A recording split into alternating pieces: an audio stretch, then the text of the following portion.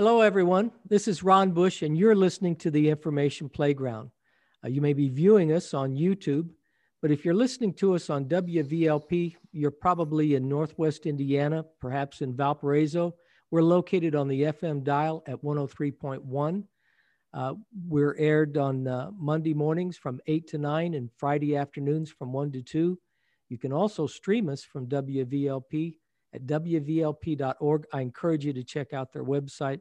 They're a great community radio station. They do a lot in the community, and you can become involved in that. You can be part of the community and be involved in giving back as well. You can also find us on just about any podcast platform, starting with Spotify and Apple and Google, on to the rest of them, or you can watch us on YouTube, all under the name The Information Playground. And all three names are important because that seems to be a popular name. It isn't Information Playground, it's The Information Playground. So that said, we're coming to you today. I'm Ron Bush. I own Ron Bush Consulting, and we underwrite this program. Ron Bush Consulting is a cybersecurity company, a corporation, and we help businesses protect themselves, their clients, their employees, against cybercrime and cyber criminals. That said, the Information Playground is designed to deal with information of all types, not just cyber information or technologically oriented information programs, but all types of information. We have a special guest with us today, Timothy Ward. Timothy has co-written or co-authored a book with Gleb Tsipursky. Some of you may recall Gleb was on the show, probably a few months ago now, on his book, Never Go With Your Gut. It was a fascinating book, and I still find a lot of use for all the different biases he covered. It's a fascinating book. Timothy has co-authored Pro-Truth. And Timothy, would you tell the folks a little bit about yourself? We're going to be talking about Pro-Truth, but perhaps just an introduction into it, what it's about, how you came to write it with Gleb. Looking forward to having you on today's program. Thank you, Ron. I'm so happy to be here today with you and, of course, with your listeners.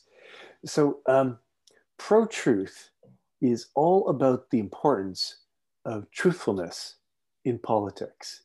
And I came to the subject of truth fairly early in my life, both with a spiritual awakening and then a subsequent real interest in the big questions of life, which ultimately led me to study philosophy in university. I had actually planned a career as a scientist, but the big why questions really caught me. And that stayed with me as I developed a career as an author, then became a journalist. And even as a journalist, getting to the truth was always something really important to me.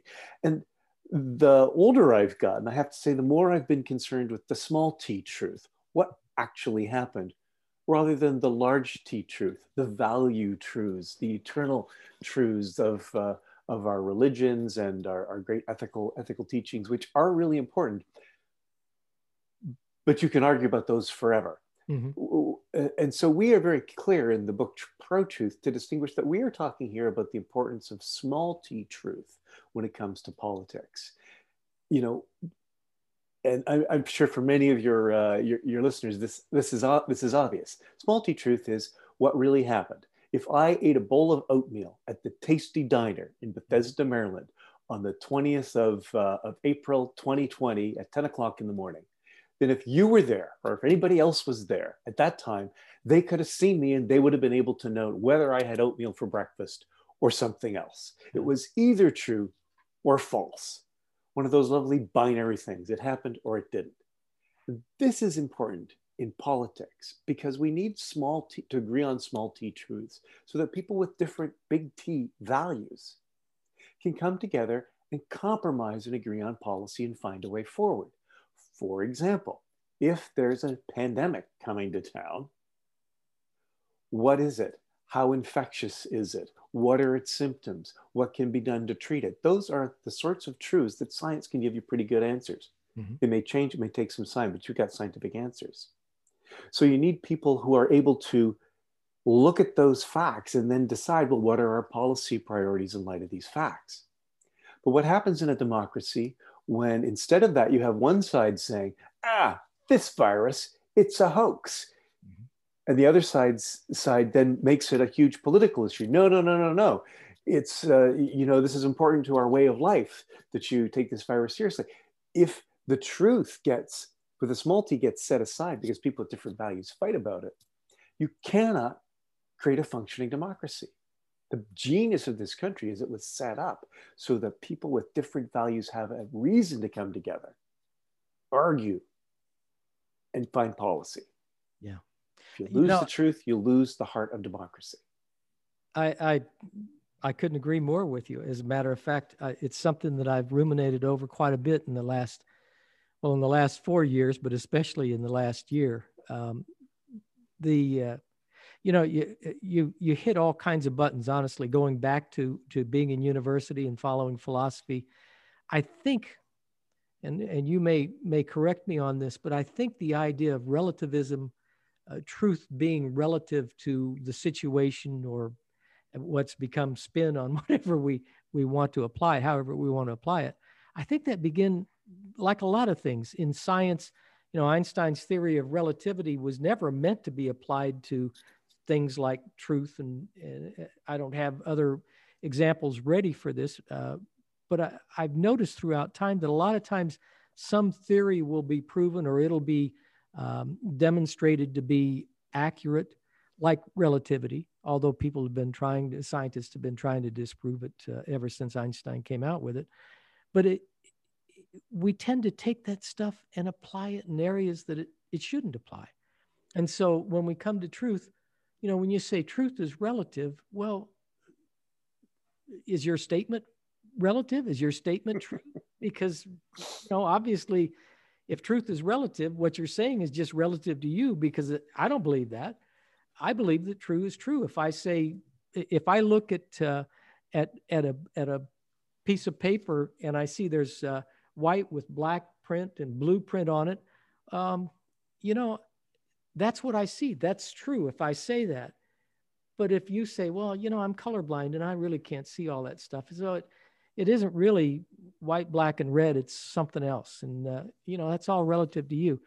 And we tend to apply that stuff to all kinds of things that just really have no bearing on what is accurate. And I'll use that in place of truth, because truth has become one of those words that can mean just about anything you want it to mean in our society. Right. Now, this is where we make this distinguishment between large T and small t. A lot of people have their own personal value systems, their own experiences have given them a worldview. Those are large T things. They're internal. They're really important to us. Mm-hmm. But the small t truths, if you apply those relativistic arguments to them, as you just said with the piece of paper and the writing on it, that gets ridiculous pretty quickly. Yeah, you can't convince somebody that the blue lettering on this paper is blue if they don't want to believe it. Right. But in our common world, we make these agreements between each other that work good enough so that we can do things together.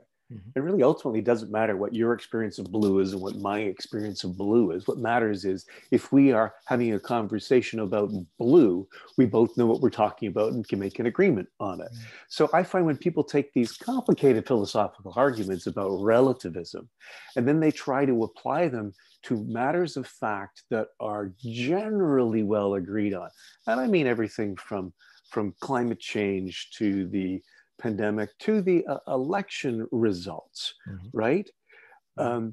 The reasons people question these small t truths of fact are because they're out of alignment with their large T values. They want the world to be something different than the facts show. But one of the terrible things that we've slipped into with the Trump presidency is a post-truth way of doing politics, where you tell people alternative facts, lies, that align with their values. Why? Because it feels good. If somebody tells you something that aligns with your values, you don't feel any stress. If somebody tells you something that doesn't align with your values, let's say you voted for Hillary Clinton in 2016 mm-hmm. and she lost, you feel tremendous emotional distress. And if you're told you lost because more people voted for the other candidate, you have to deal with that. And it's painful to face that kind of disappointment. But if instead you say, oh, actually, you didn't lose, there was massive wide-scale corruption involving hundreds of election officials and involving many senior Republican politicians, they were all in it, the whole thing is a fraud, that actually makes you feel more comfortable because the small t and the large t are aligned. But that's not democracy. That's also, frankly, not being an adult, being unable to accept the facts of the matter, even if you don't like them. Yeah, we saw a lot of that, of course, with Trump and Biden election. We saw it with Hillary and Trump. A lot of the recounts. I mean, this wasn't the first time a candidate demanded a recount and different things. 2017, we saw that. We saw that in 2005 with Bush and maybe it was Gore. I know it was 2000. It was the 2000 election. It was so close in Florida. Yeah, so it's not the first time, and it's not the first time that people have been all upset about their candidates. It seems to me you've got several things that affect this. Yes, I love the way you said it. Part of being an adult is being able to accept truth and be able to know truth, to deal with truth. I mean, it kind of, in all of my life, I try to look at the worst case scenario. I try to look at the best case scenario, and I prepare for the worst. I hope for the best. But at the same time, I have to deal with truth. If I've got a problem and I refuse to acknowledge that problem, then that problem can easily overwhelm me. It can easily overcome me. It's only when you acknowledge something as true and then start to deal with it that you can. If you refuse to acknowledge the truth, then you can never deal with it. Absolutely. And here's a paradox to be, Ron. You in your business, part of your job is to help your clients accept the truth. Mm-hmm. And if you lied to your clients and told them what they wanted to hear, well, you wouldn't get hired as a consultant. I'm sure the same experience is true for so many of your listeners. It's true for me in my communications consulting business, which I also do. Nobody would hire a consultant who was unethical and lied like that, just as you wouldn't keep your doctor. If you know your doctor was lying to you, you would fire that person right away. If your spouse you suspected was lying about where they were, how they were dealing with finances, that could be reason for counseling, if not divorce. We take it very seriously when people in our lives lie to us. And yet, there seems to be this acceptance that, oh, well, politicians are going to lie to us. Yeah. Now, politicians probably have more impact in our life, or at least as much in terms of the actual structure of what our money's being spent on, right, than in our personal life. Why on earth do we accept that? So pro-truth, the movement is all about holding politicians accountable and making it and that means we have to take it as seriously when they lie to us as we would if people close to us in our personal and business relationships would lie. So that's really step one, recognizing truth matters in politics. Not accepting the canard that all politicians lie. No, all politicians are tempted to lie, but they only do it if we let them. Yeah, the old joke about how can you tell a politician is lying is when he moves his lips or opens his mouth, whatever the joke is. Yeah, it's an old joke, and unfortunately, most of us believe it. Like a lot of other things, politics in Chicago, vote early and vote often. All that kind of stuff. Is there truth to it? I don't know, and neither does anyone else at this point. That stuff has been told so long that. People just accept it.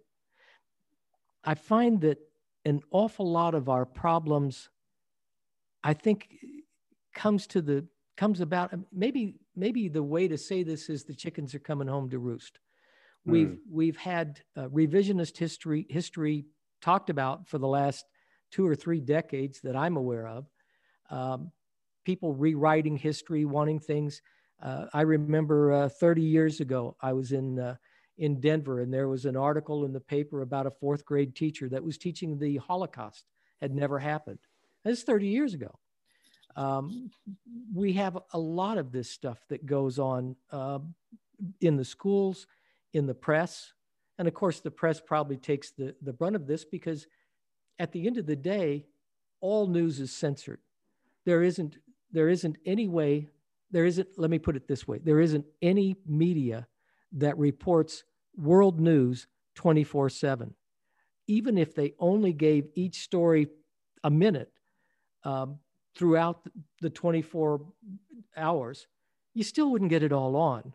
And they're not going to do that anyway, because some news are going to increase ratings as opposed to other news, which is how CNN got started. I can't remember who said it, but they said when CNN started, news is no longer news, it's entertainment. Well, I would argue that when Walter Cronkite and the other guys did it, it was entertainment then too. As soon as it hit television, and maybe it's always been entertainment. You've got complaints about it throughout history, yellow journalism and all the rest of it. Absolutely. I mean, so I could speak as a former journalist myself here, and I actually also teach Hope people I didn't how to do media interviews. Oh yeah, no, you offended me terribly, Ron, by being so accurate. But I can recognize the truth. So here's the thing that we have to keep in mind with journalism. What journalism did is it took the natural human tendency to share gossip and pass on information, and it put it into first written form and then broadcast form. Right, but it was really just an extension of the town crier: "Hear ye, the proclamation of the king," or whatever. And it's a natural thing. We humans are wired to share information, and the media developed with two like really important values. One being to share what was of value to people, what was important to people, and the other being to be as accurate as possible.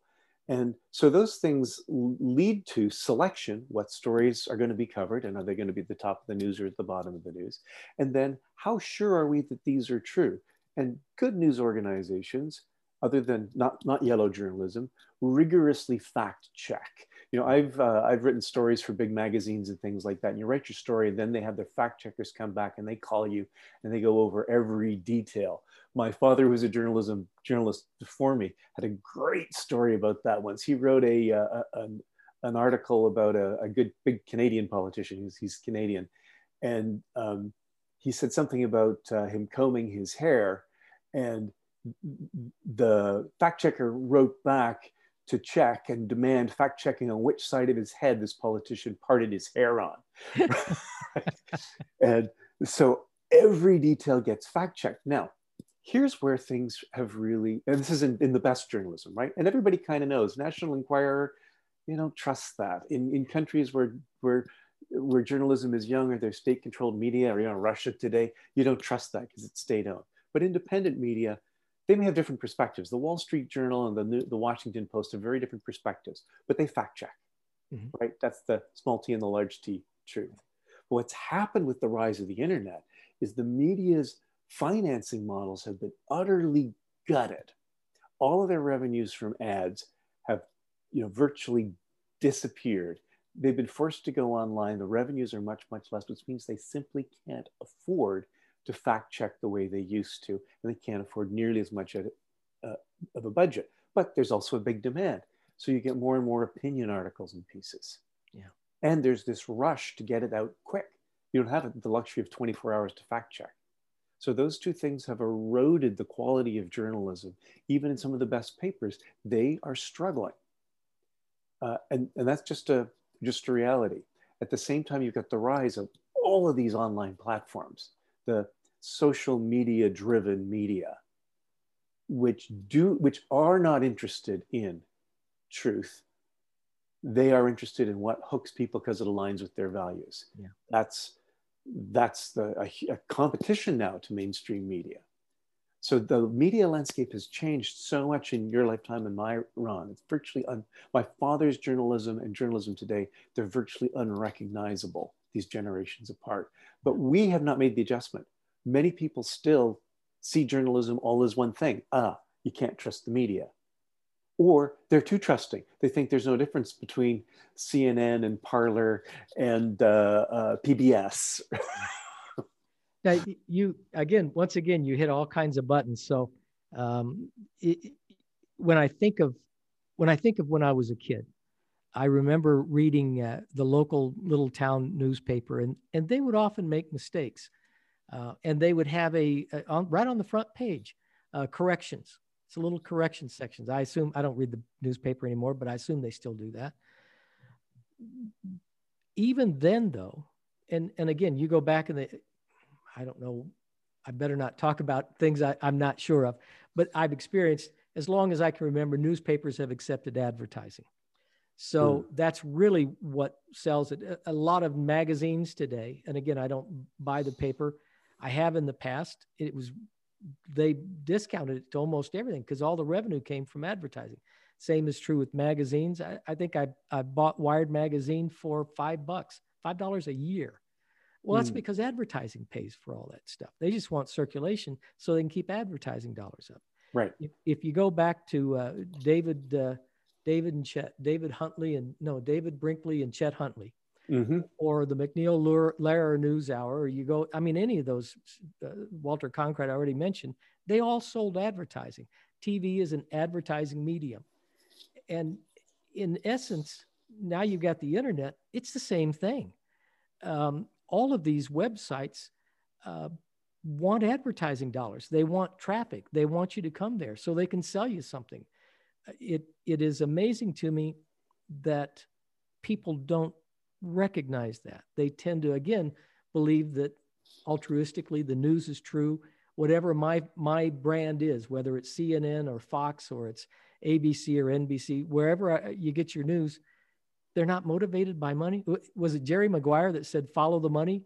Well, that's true in a good part of life, politics, the media, and just about everything else. If you follow the money in science as well, who funded that study?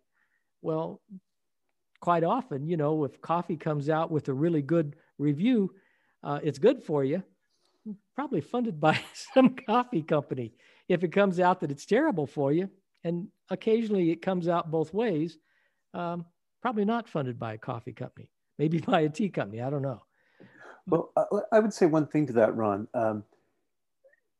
In the credible news organizations, they're quite aware of that, and they do a couple of things. First of all, they often have a Chinese wall, right? A division between the editorial folks who make the news decisions and the sales and ads people who run the ads. Now, the best newspapers, they're ready to run stories that may be critical of people who are their advertisers.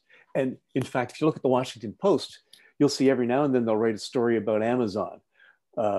And sometimes it's very harsh, very critical, right? But they will then put in brackets,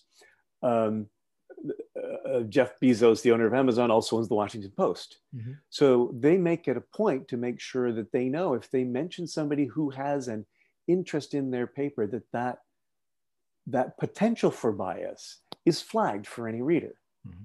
Right? So that's one way that they can boost their own credibility, is being really clear that everybody knows, you know, that those sorts of things are there. They admit nobody can be free of bias, but really part of being a professional journalist is knowing your bias and doing your best to work around it so that you tell the whole story. Why? Because for a news organization, credibility is the most important thing.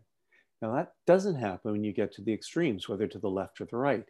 There, alignment with values is the most important thing. And so people will say flagrant lies that align with the values of their audience.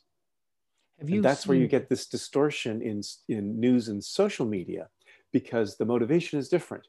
Credibility doesn't matter, but this alignment does. And so the clicks are more because they hit people's hot button issues. But that has been shown to spread far, far more rapidly. And so gossip, rumor, innuendo, and downright flagrant lies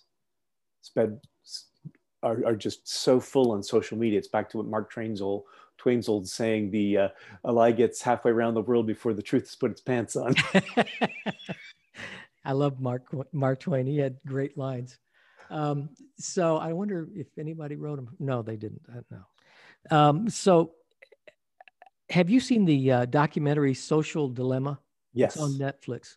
Yes. For those listening or watching, I encourage you to check it out. If you don't have a Netflix membership, I mean, if you got friends that do, watch it. If you can afford to or want to buy it, it is an excellent documentary, and the only place I know. So the reason I bring it up is because it's dealing with the internet. So if we look at ads, if we look at articles, if we look at YouTube, whatever it is we look at, everything gets monitored, everything gets recorded.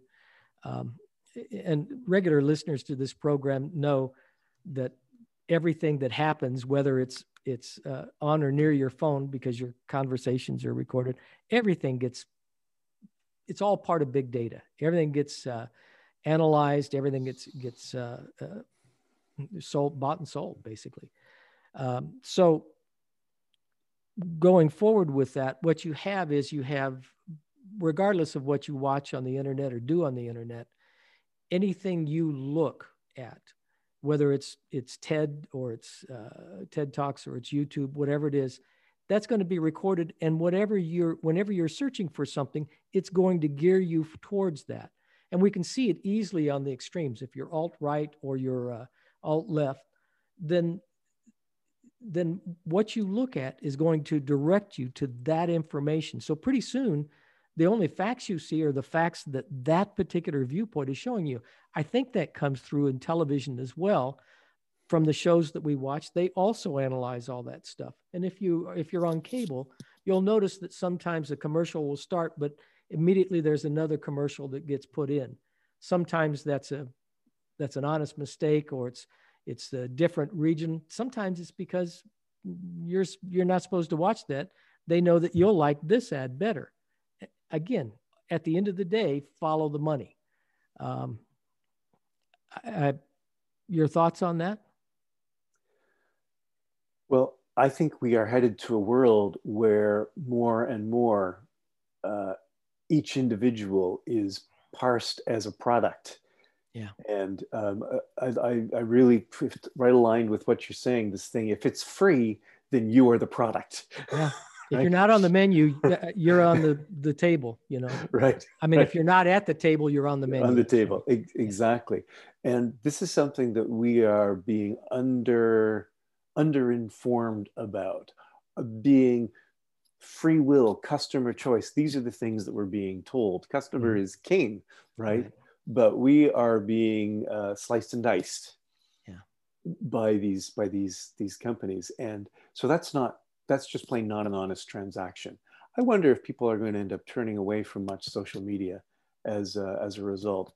I'm certainly finding that whatever I look at in social media, I get fed more of.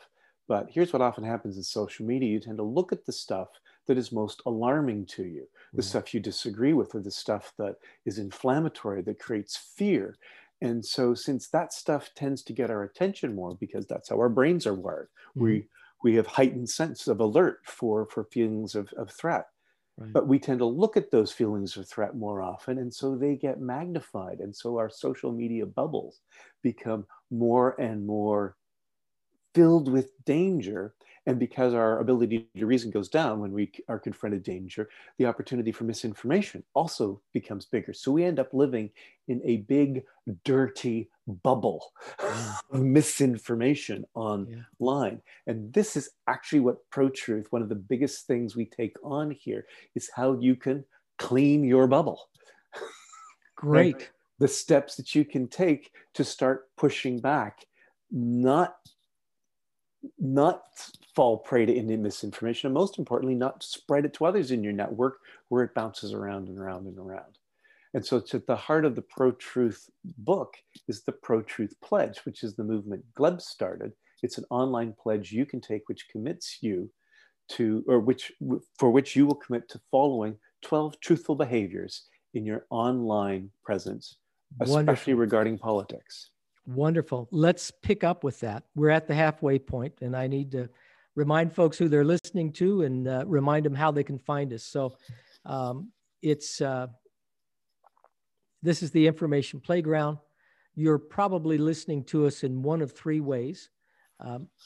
WVLP is a station that I've been affiliated with for years. I'm Ron Bush, by the way. I own Ron Bush Consulting. And if you're curious about your business being protected, ronbushconsulting.com is an excellent website. Check me out and send me an email if you're curious. But WVLP is a station that I started with. I've been with them for years now. They're a great community radio station. WVLP.org is a great way to stream it.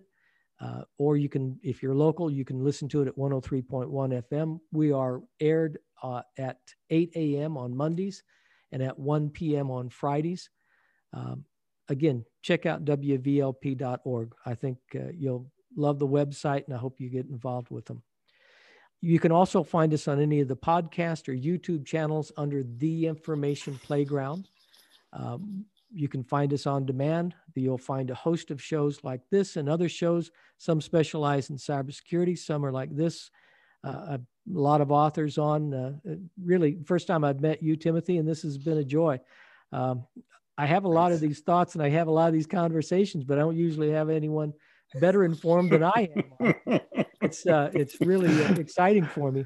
So check us out. Check out the Information Playground. Check out what we've got there in the past. Subscribe if you like it. I'd love to hear from you. So Timothy, tell us again how folks might be able to reach you if they're interested, and then I want to get back to the book. Sure. The best way is through the website that is also connected with the book, and that is protruthpledge.org. protruthpledge.org. And you can also easily find there links to the book, and you can just go through the information pane there if you want to get in touch with me or with the founder of the organization, Gleb Tsipursky, my co-author. Excellent. I appreciate that. I'll have to check it out. I didn't, as I told you before we started, I hadn't had a chance to check out the book or get into it, but I really appreciate Gleb. Gleb was on before. I read his previous book, Never Go With Your Gut, as I think I said at the beginning. Just loved it. And so when he touched base with me, I said, yeah, let's do this. So let's get into Pro Truth. You had mentioned, I think you were just getting started on what we can do. So let's pick up where we left off. Right. Well, I want to first of all say, I think all of your listeners who are in the cybersecurity business are going to get this really, really easily, because you are in the business of keeping malicious, damaging code out of your clients, and also preventing anything that is good within your clients from being stolen, right? So it's all about information and how you can build secure walls between them. And I would say that one of the big challenges that we face now in America is that the wall between lies and truthfulness has become very porous. It's crumbled. Yes. And that is a wall we need. There's some walls maybe we don't need, but this is a wall we do need. And we need to be very clear about what information comes into our mind that's a lie and what information comes into our mind that's truth. And similarly, whether or not what we say is truth or is a lie. And this is the heart of what Pro-Truth is all about. First of all, the first part of the book is defensive chapters, how you can spot the lies politicians are tempted to tell when they're incoming. When you are getting fed information from politicians, there's a suite of kinds of lies that they tend to tell. Why do they tend to tell these lies? Because we tend to fall for them. Politicians are kind of like an expert fly fisherman who knows how to craft a fly that will fool a fish into biting it. A fly is a lie. Great metaphor. When politicians lie, they are crafting it so that it looks like the truth, so that we will follow it hook, line, and sinker. Yeah. So anybody who naively trusts politician is like that fish who's never been exposed to a hook before, right? And we end up being misled, and sometimes really to great harm, right? Politicians tell lies. Those lies lead to bad policies, corruption, and ultimately authoritarianism. Not just here in the United States, we're dealing with the risk of that right now, but in countries all over the world, like Turkey, Hungary, Poland, where democracies have suffered under authoritarian leaders who started off by lying to people who wanted to hear those lies. Yeah. So you've got to watch. You've got to be able to spot those lies when they're incoming. Our first chapter is called 9 Lies. And it details the 9 kinds of lies that politicians tend to tell them. I then add one in the next chapter. And I'd love to, if you like, if you want me to go into a little bit more detail about Sure. some of those. Sure. So I'll talk about the ones that are easy to spot first, and then I'll talk about some of the harder ones. But one of the easy ones is something we call a glittering generality. And that is a lie that's wrapped up in an emotional statement that makes us feel very strongly aligned with what the speaker is saying. So someone may talk about their policy, but then say, this is really about patriotism. This policy is about love of your country. Or, this policy really is honoring veterans, and people say, yeah, because they feel the emotion of the generality very strongly. They don't actually look at what's in the middle of it. If you ever feed a dog a pill, what do? You wrap it in meat, then you feed the dog the pill, they swallow it. Well, if you hear a politician start talking in glowing, fuzzy terms about those things, look out, what's the pill inside? Yeah. So that's one of the easy ones. But one of the hard ones is something that I call palter. That's actually, the technical name is paltering. It's a legal term. What it means is covering a big lie with a small truth. And I've got a great metaphor for this. You can block out the sun with a quarter. Yeah. Right? If you hold the quarter close to your eye, you can't see the sun. It'll eclipse it. Right. Similarly, politicians are pretty good at pulling out one tiny fact and presenting it in such a way that it hides a much bigger reality. So, for example, and we talk about many different cases in this. Let me just take one around gun control. A politician who picks specific statistics that show things about suicide rates going down if there are stricter gun control laws. Well, that may be a true statistic, but there may be lots of other statistics that talk about other causes of suicide that make it really clear that one statistic doesn't actually give you anything close to the whole picture if you're trying to argue that higher gun restrictions create lower suicide rates. So it's more than just cherry picking facts. It's taking a fact and using it to lie about something larger. So you got to really watch out for that. There's a book that Bill Gates recommended, I think it was last year, might have been the year before, called Factfulness. Now, the gentleman that wrote it died. He's deceased now. In fact, he died not too long after writing the book. But it's an excellent book in that he takes a lot of that stuff that we believe, and he says, well, just exactly what you said. This is that statistic that that people recognize. Now, here's all the rest of the statistics from around the globe that shed a more accurate light on what we're discussing. Right. It's an excellent book. I'm really looking forward to reading yours. Honestly, I didn't know anything about it before this conversation.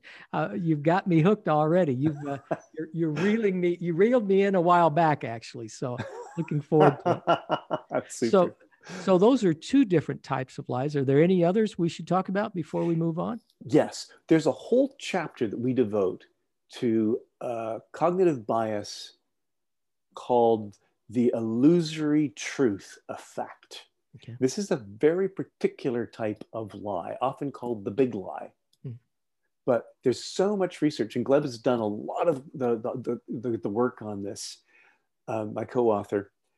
When you hear something repeated again and then again and again, the idea becomes easier for our mind to understand. And the easier it is for our mind to understand it, the more we tend to think of it as true. So let's take a fanciful example. Back before Columbus, everybody thought the world was flat. Mm-hmm. When Columbus came along and said, I think the world may be round, people really just laughed at him. They thought, you crazy, right? For really good reasons. But people went and explored. You started seeing globes appear. Over the course of, over 100 years, people started to get it that the world was round. A lot of people who'd never traveled out of their village, when confronted with the idea, the world is round, because they'd heard it lots of times before, were more likely to say, oh yeah, the world's round. Yeah, of course, that makes sense. Yeah. So the more often we hear something, the easier it is to think it's true. But politicians can use that to spread a lie. All they need to do is repeat it again and again and again. So you got to watch out for politicians who repeat something because they are creating the illusion of truth. So you have to find independent ways of checking those facts. What we do is we say, if you get a politician who may be giving you the big lie, reverse it and see whether or not that seems true.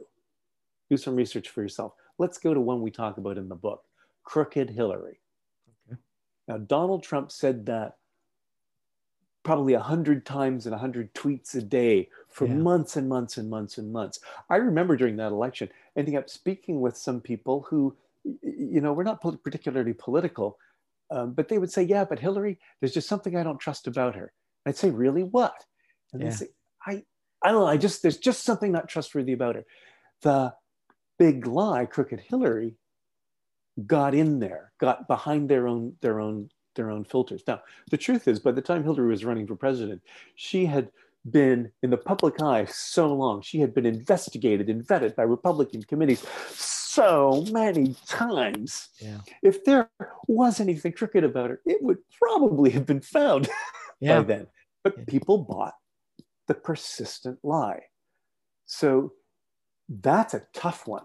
We can't protect ourselves from that. We have to be ready to hear a lie and immediately flip it in our head. So with Crooked Hillary, what you do is you say, oh, Crooked Hillary.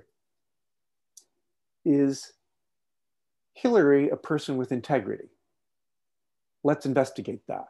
And investigate, is Hillary a person with integrity? Mm-hmm. See if you can prove the opposite. And if you can, just do a search. Is there actually evidence that she has been a person who's lived with integrity? I'm not going to suggest one way or the other on that. Right. And maybe, like most people, it would be someplace in between. But then you're working from the opposite hypothesis, and that can protect you from the damaging one. Because whenever you hear that coming your way, you could say, you hear Crooked Hillary, and you say, Hillary with integrity. That actually has more weight to it. Then spread your findings. That's the key thing. So that you're starting to counter the impact of the big lie. So the whole election fraud thing that has been going on through much of December and January. What you could say is, these elections were well conducted, just like every other election in this country. What's the evidence? Well, there were, to my count, 50 cases of election fraud heard by judges, many of them appointed by Trump himself. 49 of those cases were dismissed. The one that wasn't was a rather insignificant thing in terms of was there really election fraud. So do I trust what judges who have examined the evidence said? That's actually a pretty strong marker that there was fraud. What's the evidence that there was not fraud? What's the evidence that there was fraud? There's not really anything outside of those particular cases other than a lot of repetition. Yeah. So if you apply this methodology, which I explain in this whole chapter, you can start to protect yourself from the big lie. And we need to all get better at that. So let me ask you a question. It's something I've wondered about for years. You mentioned Hillary Clinton, going back to when Bill ran. We had the Clinton Chronicles, right? And I read that book. There was supposedly documented proof in that book that he had done a bunch of things that he should have gone to jail for. There was a book on Obama. It was called Culture of Corruption. Same thing, all this different stuff. And a lot of this stuff is pulled from places like the New York Times, Chicago Trib, those kind of papers that you expect to lean left. Why are they going after this person? You find the same stuff on the right. There was a book, I can't remember the name of it now, but it was something about politicians and all the stuff that they get involved in. One was about on the stocks insider trading, which is not illegal if you're a senator and you're getting ready to pass a bill that's going to maybe affect the price of a piece of land, or some industry would be more likely. Well, you invest or sell depending on how that bill is going to affect it. You know what you're going to do. It hasn't hit the press yet what you're going to do. But now you've made money because you know what's coming. You and I'd go to jail for that. They don't. And so there was a book about that. Where I'm going with this is you've got all kinds of stuff, often printed by reliable publishers. I don't remember if Random House did any of those, but let's say for a moment it's a publisher of that ilk. I mean, why don't they? I mean, if you got all this proof that the guy did something crooked, why don't they go to jail? Why doesn't someone prosecute them? Does that mean that since nothing happened, that it's all a bunch of lies? I would say, first of all, that just as you correctly indicted the media for running on advertisement, so publishing companies run on book sales. Yes. And even big book companies may be sorely tempted to publish a book by an author who they know the book will sell because they have a big name or they have an inflammatory topic. And they may not do the fact checking in the same way that a really reputable media company will. Now, there are risks to them for doing that. But I would say just because it's published by a good publisher doesn't mean that you should trust everything that's in its covers. Better is to vet the author, him or herself. If you read a book that slams the Obama administration by a active Republican pollster, by say Karl Rove or somebody like that, then it's up to you to get that person's perspective rather than taking them as a neutral voice. There's also the risk of, you could probably go through any newspaper anywhere and pick and choose bits and pieces that paint a negative portrayal of anybody famous. Right. Just those bits and pieces may not actually tell you the whole story, but somebody who's looking to present, somebody who has a narrative in mind can cherry pick the facts and create the story that they want. So I would say you have to really watch who's the author and do they have a partisan bias, and just know what that bias is before you swallow the hook of that particular book. I generally don't read books that try to slam politicians on either side. The last one I read was Mary Trump's book about her uncle, and I figured because she was a relative of Donald Trump and grew up with him, she might have an interesting perspective. I suspect she did. I didn't read the book. Yeah. But even then, I read it skeptically because her perspective was not one of a friendly relationship with her uncle. Trump is one of those folks. He's not a politician; he's a businessman. But he had more weirdos come out of the closet when he got elected than just about. But of course, career politicians won't have that. They will be in different circles. Right. I guess it makes sense when you think about it logically. Right. So we're getting down to the wire. What can people do aside from the research we've just discussed? What can people do to protect themselves, to make the right decisions, live their, with the right choices? Yeah. So there's the three things. First of all, read the book, learn how to protect yourself. It's all in there. We talked about some of the techniques. Sign the Pro-Truth Pledge. This not only commits you to cleaning your bubble, but it also helps build awareness that truth matters. So you can post about it as well, and then you can share it if any of your colleagues or friends on Facebook or social media spread misinformation. You can tell them about the Pro-Truth Pledge and help them cleanse their own bubble. And then and by the way, over 1,000 elected officials have signed the Pro-Truth Pledge, so it's having an impact on people of both parties who run on it. Right now, we've got 7 sitting Congress people who've signed the Pro-Truth Pledge. No presidential candidates yet, but we're working on it. And then beyond that, you can join the pro-truth movement, either through the website that we've got or just through your own orientation. Present truth as a value that matters in a democracy. Talk about it, share it. If people spread things that are misinformation, particularly if you feel you're on their side, if your friends say stuff, tell them, that's not helping our side by spreading things that are obviously false. Here is a fact check site that shows what you've said is a lie. Respectfully, let's take that down so that our side is seen as credible. Yeah. So those 3 things: protect yourself, cleanse your bubble, join the movement, is what you can do to help make truth matter. Let's talk about, we've got a few minutes now. So let's switch to probably the biggest thing on people's minds since the election's out of the way. Inauguration will happen next Tuesday on the 20th. COVID-19 has been a real, gosh, I don't know. I don't know what word to put with it. I mean, we've got this pandemic. Here we're back to truth. We don't know where it came from. All this stuff about bats and China and all this stuff. I mean, it's gone back and forth. China's spreading things. To your point, there's an excellent book both on Russia, Sandworm, and I don't recall the authors, but it talks about Fuzzy Bear, which is an APT, an advanced persistent threat. But it also talks about other Russian hackers, family of hackers, a group of hackers. They work for the GRU, which replaced the KGB.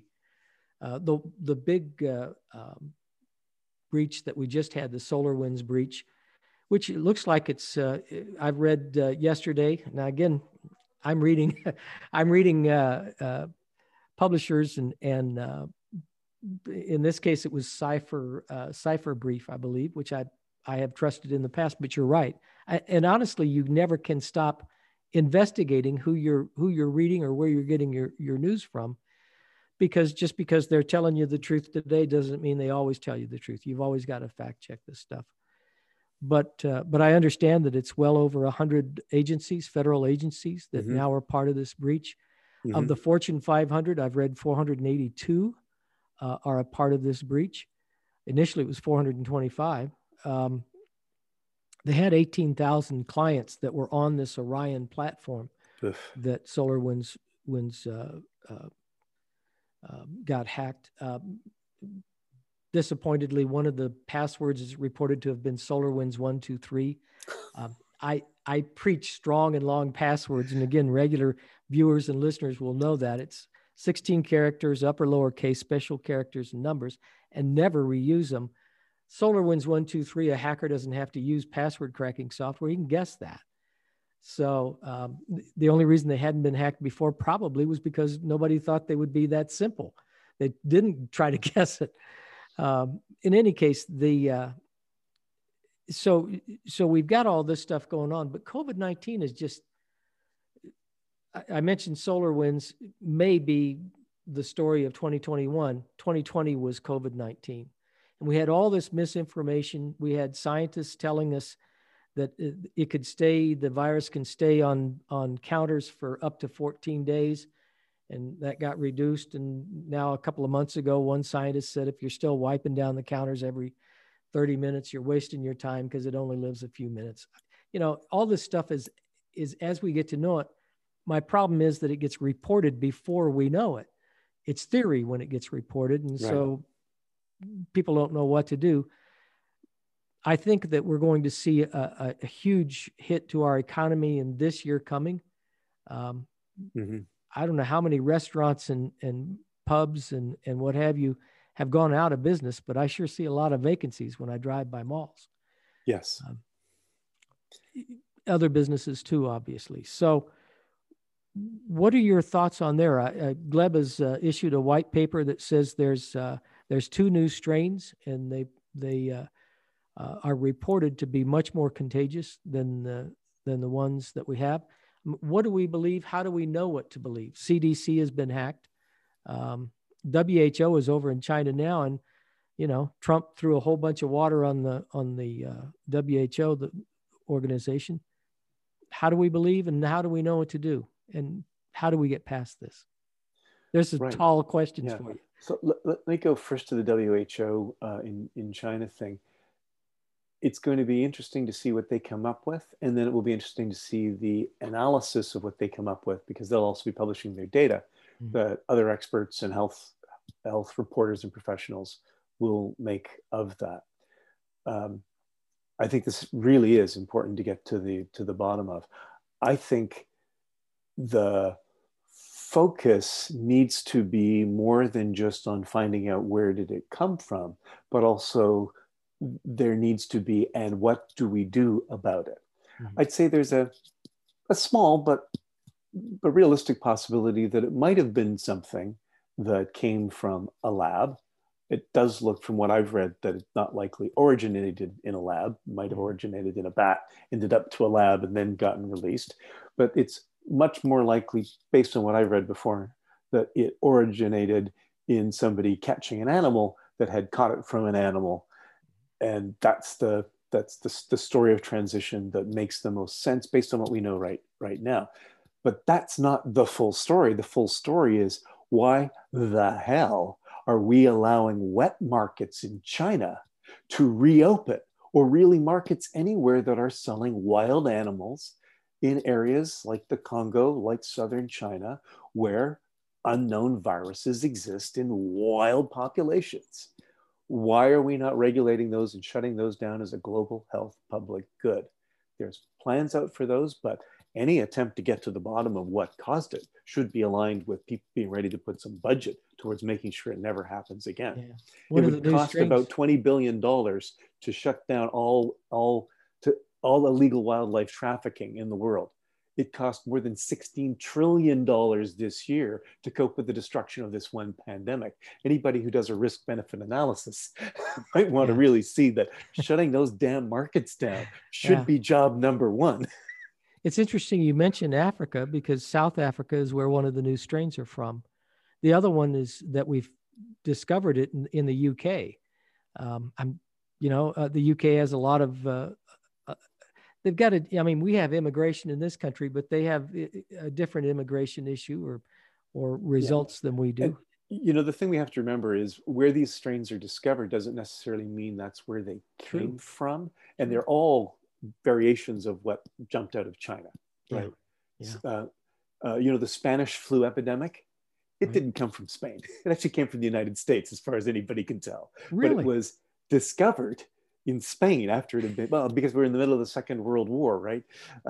No, the First World War. Sorry, yes, of course, right. The First World War.